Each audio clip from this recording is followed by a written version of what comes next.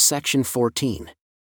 A revelation given at Fayette, New York, September 1830, through Joseph Smith Jr. to Thomas B. Marsh, his call to the ministry, etc. Thomas, my son, blessed are you because of your faith in my words. Behold, you have had many afflictions because of your family, nevertheless, I will bless you and your family, yea, your little ones. And the day comes that they will believe and know the truth, and be one with you in my church.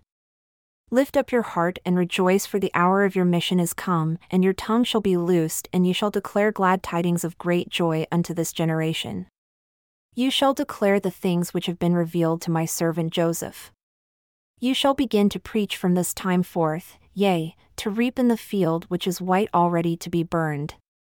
Therefore, thrust in your sickle with all your soul, and your sins are forgiven you. And you shall be laden with sheaves upon your back, for the laborer is worthy of his hire. Wherefore, your family shall live. Behold, verily I say unto you, go from them only for a little time and declare my word, and I will prepare a place for them. Yea, I will open the hearts of the people, and they will receive you.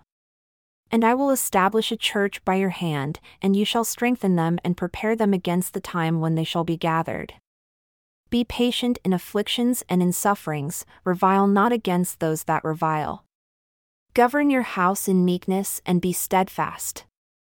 Behold, I say unto you that ye shall be a physician unto the church, but not unto the world, for they will not receive you.